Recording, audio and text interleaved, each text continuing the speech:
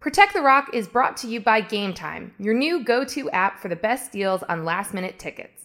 Ticket prices drop right before the game starts, and because Game Time tracks prices in real time from thousands of trusted sellers, they're able to show you the best last-minute deals with prices up to 60% off.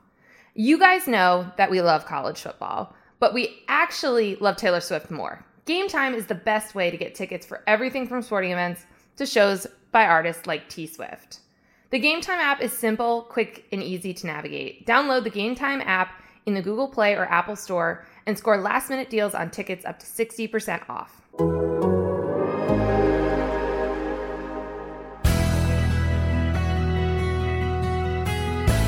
And we're going to enjoy this tonight, but on Friday, we're going to have another team meeting and we're going to get locked in on next year.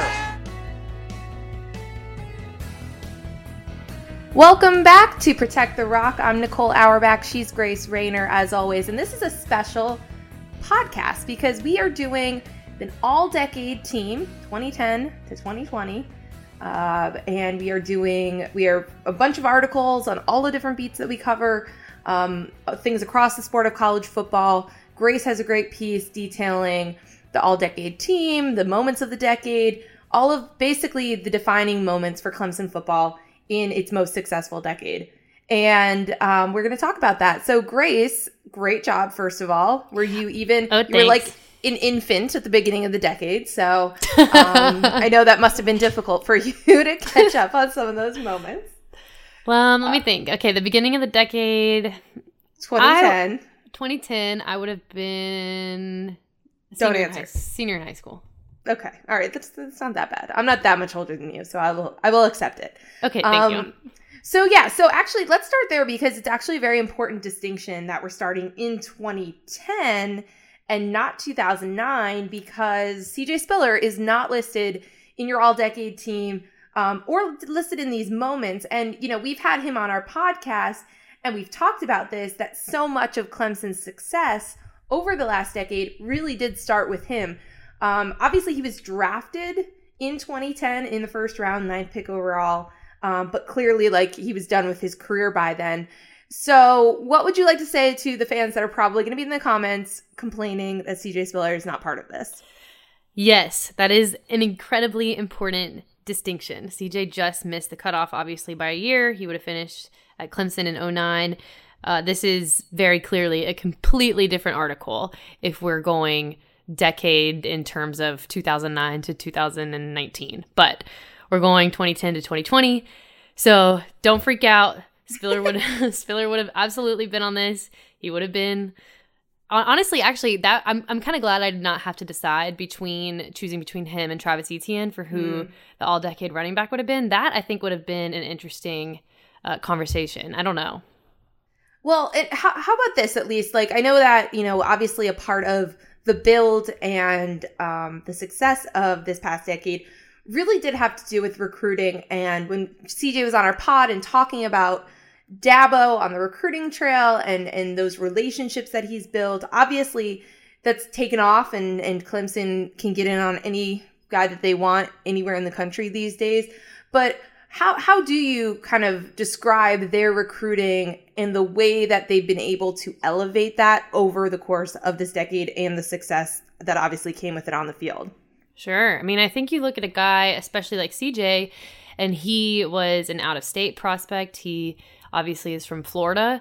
And I think that was kind of the beginning of Clemson going into other people's states and these top prospects in these other states feeling like it was okay to leave. And CJ kind of made it cool to go to Clemson when you're not from South Carolina and you've got some really good state school options where you are.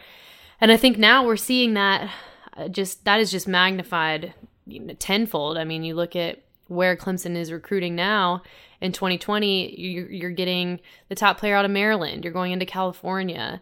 You're going into Texas. You're going into Georgia. They've got a really successful run in Florida. I mean, that Clemson's brand has just gone completely national, and I think that has been simultaneous with this climb to the top of the mountain that they're currently on.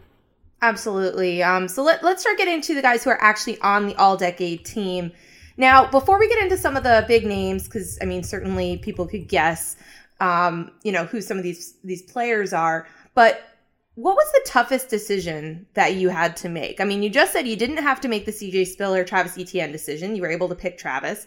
Was it quarterback or was that not? Because you have Deshaun Watson as your all-decade player too. So, I understand the case for Trevor, but what Deshaun did for the entirety of the program is different. Was that a tough decision for you? Yeah, I thought when I was thinking about kind of how I wanted to structure this, I ultimately decided to go with Deshaun because there's still some more that I want to see from Trevor, and I think that most Clemson fans would agree. Granted, what Trevor has done has been remarkable, but at the time that we're putting this together, he's still in year 2, and I think you look at a guy like Deshaun, and when you equate Clemson's national climb to prominence, I just don't think that you can leave Deshaun out of that picture. And when I decided pretty early actually that I wanted Deshaun to be my all-decade player. That was actually a pretty easy decision. And then I realized, okay, I probably can't have him as the all-decade player and not have him as the all-decade quarterback. Well, can we list Trevor Lawrence as can we list him as the punter or something just to get him on this, just to get him in roster? There? Yeah, is that possible? Do we get an all-purpose player or something? I don't know, but no, it's certainly weird. But by the rules, we're gonna blame a lot of this on the rules of the game because it really does only get one full season in for Trevor Lawrence. His true freshman year, obviously insane, obviously a national championship. But I think you're right in terms of what Deshaun Watson meant to the climb. And I don't think that Clemson is legitimized the way that it is without Deshaun Watson doing what he did, showing that, we're talking about kind of the changing, the evolutions of these offenses. And we've talked even on this podcast about Alabama doing that and now LSU doing that. And they're all trying to get guys who have the skill set and the IQ and the arm of a Deshaun Watson. And so it's really interesting. And I think, to have somebody who can go toe-to-toe with Alabama and who can beat Alabama, that's what's fascinating about Clemson's growth over the past decade is because everyone's been focused on Alabama's dynasty, but you could certainly make the case that what Clemson's done is a dynasty as well. And it's weird to have two dynasties existing at the same time, but I also can make that case that that's exactly what we've been living through. Yeah, 100%. I think that, Dabo was actually asked, I guess it was after the second time they beat Bama, if Clemson was becoming a dynasty. And he sort of balked at it a little bit and said, we're a long way from a dynasty, but I don't know what else, but what else can you call it? That's the thing. What other term is there? Right. That's why I think you have to say that because a dynasty is sustained excellence, right? It's getting to the mountaintop and staying there. And I think winning a second national championship, I think everyone who watched these teams and programs closely knew that they were still at that level, but I think winning 2 and to show that this was not a flash in the pan, it wasn't only because of Deshaun Watson. That's where you have to look for words like dynasty. I think so. Otherwise we should maybe go get a thesaurus, and I just don't know what other word. Dabo, he acknowledged, they're climbing rapidly, but I don't even know that they're climbing anymore. I think they've arrived. Oh, absolutely. Well, Dabo loves learning new words, so maybe we should look up one for him on thesaurus.com. Let me see. Oh, we have ascendancy, empire. Empire. We could a reign, a tenure. Well, those kind of work. Empire. That sounds so. Empire. I kind of like it. Yeah. Well, while I continue to look for words here, tell me more about some of the struggles when you were picking the all-decade team.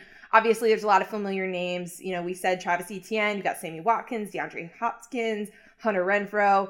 Was it actually that's where I want to ask you, was it tough to narrow that down? This is a place that has put so many great receivers into the NFL. Yeah, I would say the 2 areas I struggled the most would have been wide receiver and the D-line, just because Clemson is pumping out a ridiculous amount of talent at both positions. With that wide receiver group, it really came down to Hunter Renfrow versus Mike Williams. And I know that they are 2 completely different players, but I ultimately went with Hunter because I mean, the beginning of Clemson's dynasty quite literally does not exist without Hunter Renfrow.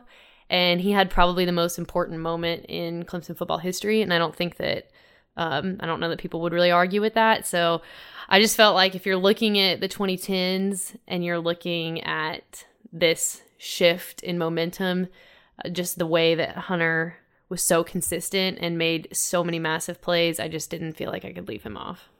Yeah, absolutely. And I wrote actually about him in that second title game as well. And just there was that mystique around him, which I think is why, it's basically why we give him the honorary rose. It's why he's so beloved. But this mystique of this normal, everyday dude, maybe 5'10", like that's what he's listed at, maybe. Like I feel like I was the same height as him. And I know Dabo's called him to look like a noodle, like all this, just like a normal looking human, kind of scrawny. And Alabama's defense cannot account for him in multiple games. And I feel like that alone is worthy of inclusion on an all-decade team, because to me, picturing that and picturing how he would just constantly get behind or in between defenders for Alabama and just come up with these big plays. And then afterwards, Nick Saban and all these Alabama defenders would have to be like, everyone would be like, how did you not see or prepare for Hunter Renfrow? You know, like, right. Just that became a thing, was, as you mentioned, so important to those early teams that really went over that hump. And I just think like him doing that in those moments when they're trying to prove that they're not just an equal to Alabama, but can beat them. You know, I agree completely with you. And so I would give the edge for those reasons as well, as someone who covered those games too. Let's go through that D-line. How hard is it not to be just like biased, you know, recency bias and going with, you know, basically the whole line from last year? I mean, that was a historic group. Seriously, I really think you could have put the whole line from last year. I ended up doing Vic Beasley, Grady Jarrett, Christian Wilkins, Cleveland Farrell. You can absolutely make a case for Shaq Lawson. You can absolutely make a case for Dexter Lawrence.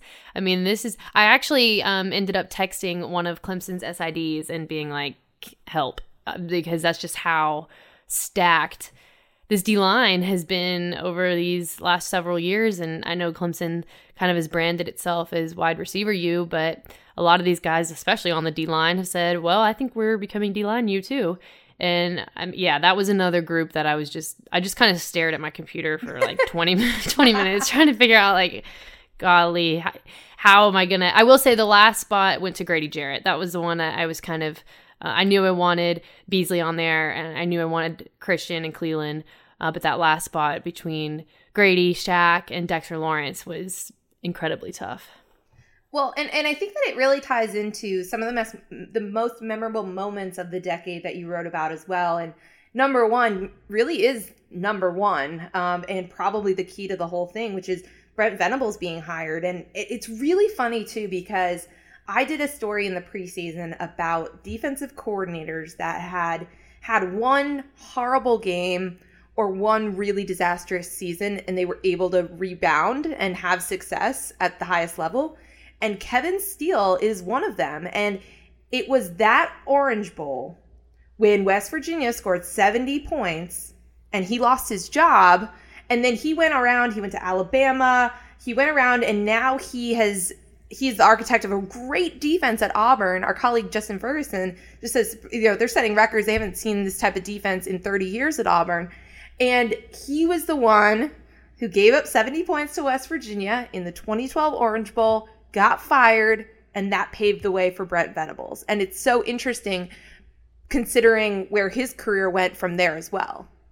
Yeah, I mean, I look at this Clemson defense now, and granted, I've been covering Clemson since October of 2016, so I really have not covered them in a year that they were not dominant, and certainly have not covered them in a year that they haven't been in the playoff. But the idea of a Clemson team giving up 70 points just feels like a completely alternate universe. I can't even wrap my head around a Clemson team in this decade giving up 70 points. Well, and again, so that prompts change. So where did they get Brent Venables from, and why was he the choice at that time? Yeah, so Venables obviously comes from Oklahoma, And this would have been in January of 2012. And, I think that there is, I don't know, you just look at Venables, and he's just the kind of guy that, I don't want to speak for Dabo, but he's just the kind of guy that you immediately meet and you can pick up on how smart he is and how, we've talked about this many times on this podcast. He's just wired differently than most people. This is a guy, we were joking and laughing about this last week when he was saying that he doesn't watch that much film and then said it was 6 to 8 hours a day on Sundays and Mondays. And we were laughing at it at the time, but this is a guy who really just operates completely differently than really anyone we've seen. And he's obviously very quickly become one of the best defensive coordinators in college football. So I think it was an incredible hire by Dabo in that regard. But so yeah, at that point he comes from Oklahoma, where he was the defensive coordinator and linebackers coach. Before that, he was at Kansas State coaching linebackers and started his career as a GA there. He played there, and it's so interesting that he came up through Bob Stoops, and that was a totally different era, of Big 12 football, but football in general, because you had defensive-minded guys. He's coaching and really kind of like honing his craft under a defensive-minded head coach in Bob Stoops. And again, how all of this stuff is intertwined. After he leaves, or actually, was it? I'm trying to figure out the timing now. I don't know if Mike Stoops returned, which prompted him to accept the job at Clemson, or if it was the opposite order. But all of that was happening at the same time. And Mike Stoops, obviously, has some success at Oklahoma, and then now ends up kind of around the roundabout way ends up leading to Alex Grinch, and we're wondering if Oklahoma's turned around their corner defensively as well. So it's so interesting how all of that stuff is intertwined. But January 2012, huge turning point for the Clemson program. And I would say as a 1A, because if that's going to be the number one pivotal moment of the decade for Clemson, 1A would have to be keeping him. Sure. Throughout the absolutely. Decade. Yeah. And there's a cool story too about Venables first coming to Clemson. I think it was his wife, Julie, who really was kind of on board and kind of pushed him to have an open mind towards this. We know these college football coaches, you don't really invite unnecessary change upon yourself if you don't feel like it's going to really benefit you. So yeah, getting him there, and then you're right, absolutely keeping him. This is a guy who every single year, every single time there's a coaching search anywhere in the country, it's like, is Brent Venables' name on the list?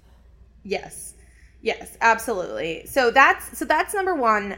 Definitely, I think far and away the most memorable and important thing that happened to Clemson in this decade.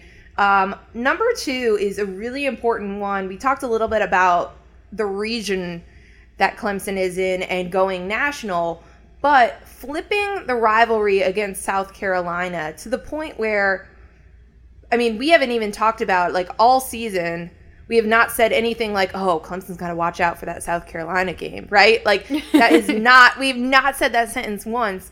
But from 2009 to 2013, South Carolina beat Clemson 5 years in a row. So we're talking about the early parts of the decade. We're talking about the C.J. Spiller's final season, all of that. What did it mean when it finally flipped?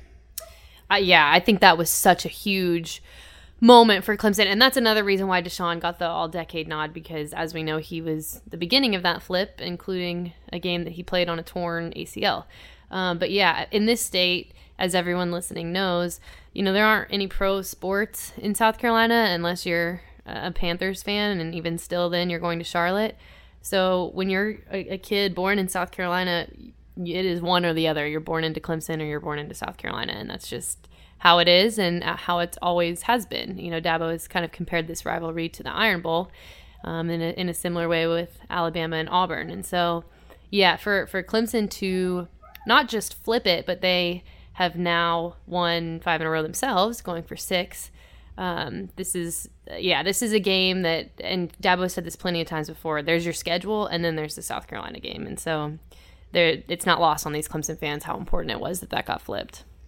Obviously, other huge moments of the decade, making the college football playoff, some of those Florida State games. We've talked about the Louisville game, Lamar Jackson, Deshaun Watson, going head to head. Then we've got the national championship winning play, Hunter Renfrow, we just dwelled on. I mean, that catch, the iconic moment. Deshaun in general in that game, comeback. But before we wrap this, I want to get to the most recent important moment and pivotal moment of the decade, which happened 4 weeks in to the 2018 season. Walk me through that moment. Yeah, I mean, definitely on my time on the Clemson beat, I cannot remember a storyline that dominated the program quite like the Kelly Bryant to Trevor Lawrence transition. And the reason why I included this in one of the most important moments is because when you hear people at Clemson talk about Trevor, they a lot of times had said that after Deshaun left the program, they didn't know if and when they would get another generational talent. And a year later, the generational talent walked through the door. Yeah, maybe not generational, and that's in the sense of the actual word being once in a generation. It's like the annual talent now. Yeah, once a year. So I remember hearing all of the hype around Trevor when he first got to campus. Everyone was saying it wasn't a matter of if, it was a matter of when. But you have someone with the track record, with the locker room, like Kelly Bryant had. I mean, we've talked about this decision a lot in the last couple of years, but take a step back and think about what it meant for Dabo Swinney to sit that player to play a true freshman in that moment. Yeah, I remember like it was yesterday when it all came out, and he had just said, he just kept saying over and over again, this is a bad day to be the head coach. It's a bad day to be the head coach. And I mean, I think at that point, Trevor had the body of work to where you felt comfortable and you felt confident in the switch, but you're also kind of running a risk, as we saw the very next week when Trevor gets hurt during Syracuse, and because of the new redshirt rule, Kelly had an option and he took that option. And so I don't know that we've talked enough about, of course it was the right choice at the time, but I don't know that we've given maybe Dabo enough credit for it. It was still kind of a risky choice, This was a true freshman. I mean, you saw what he could do, but, Kelly Bryant's not your backup. Your third stringer is now your backup. So I just remember that being crazy. It was very emblematic of the time. It was obviously the first year of the redshirt rule, but it was emblematic of this time of the transferring and the portals and really just how hard it is to keep two quarterbacks on a roster anywhere right now. And I think that was part of it. But you're right, knowing that you don't have a safety net when you make that decision and you have to go all in with a true freshman that you think is ready, you think is mature enough. But yeah, incredibly risky and worked out well. And, obviously couldn't have worked out better for Clemson, but just a remarkable moment and decision that was easy to second guess in the moment. It was very easy to second guess a week later. For the rest of the year, you're waiting for Trevor Lawrence to have a freshman moment, and he doesn't. And then obviously that culminates in thrashing Alabama in the national championship game, which again, at that point, I think you have to use the word dynasty or empire now that we found empire as a possible synonym. Or let's see, what are some other, there's not really any other good ones. Dynasty, they have grasp on the sport. That would work. Grasp, like Grasp?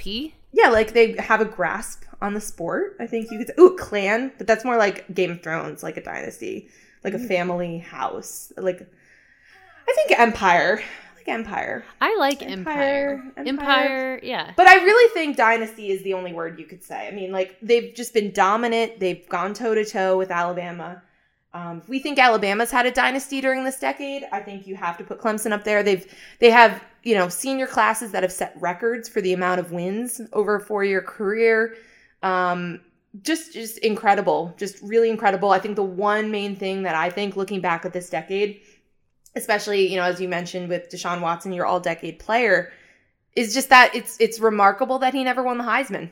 Like, that really stands out when you take a few years, removed from the situation and look back on it. Because if the voting had been after the postseason that year, he would have ran away with it. Oh, for sure. I wish the voting was later. Yeah, me too. I mean, it's a regular season award, and I get that, but I really think that, certainly it should matter when you see Deshaun Watson do what he does against basically an NFL front in Alabama, that should count for something extra a little bit individually. But that's really the only thing that I don't think happened for Clemson in this decade. Yeah, I mean, and Dabo has joked around before, if Deshaun Watson can't win the Heisman, who can?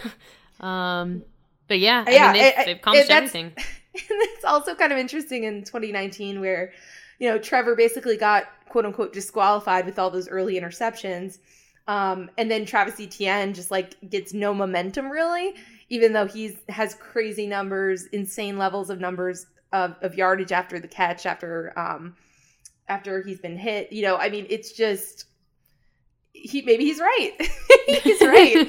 That it was that's really the last thing that Dabo. I mean, granted, he doesn't. I don't think he would say that's the last thing he needs to do, but he's got national championships, ACC championships. Christian Wilkins won the academic version of the Heisman. I mean, I just checked think every box. Yeah, I think I think a lot of coaches would love to have a Heisman winner. I mean, I remember when when Lamar Jackson won it at Louisville, and they talking about what that meant for their program. But I just think it's a really cool thing to be the coach in New York when they are lifting that trophy and to get to see that. And I know they're all team guys and all of that, but that really is it. I mean, I think, that pretty much sums it up. I mean, if we're saying we're nitpicking Clemson's decade and saying, well, man, they didn't win a Heisman, that certainly is a successful decade. So that's it for Protect the Rock, the Clemson podcast from The Athletic. That's our all-decade team /podcast. Go ahead and read Grace's piece at The Athletic if you haven't. Goes through the entire roster, all the lists of the moments, player of the decade, and some funny Dabo quotes sprinkled in. We will be back with our next podcast coming up on Monday. We'll talk to you then.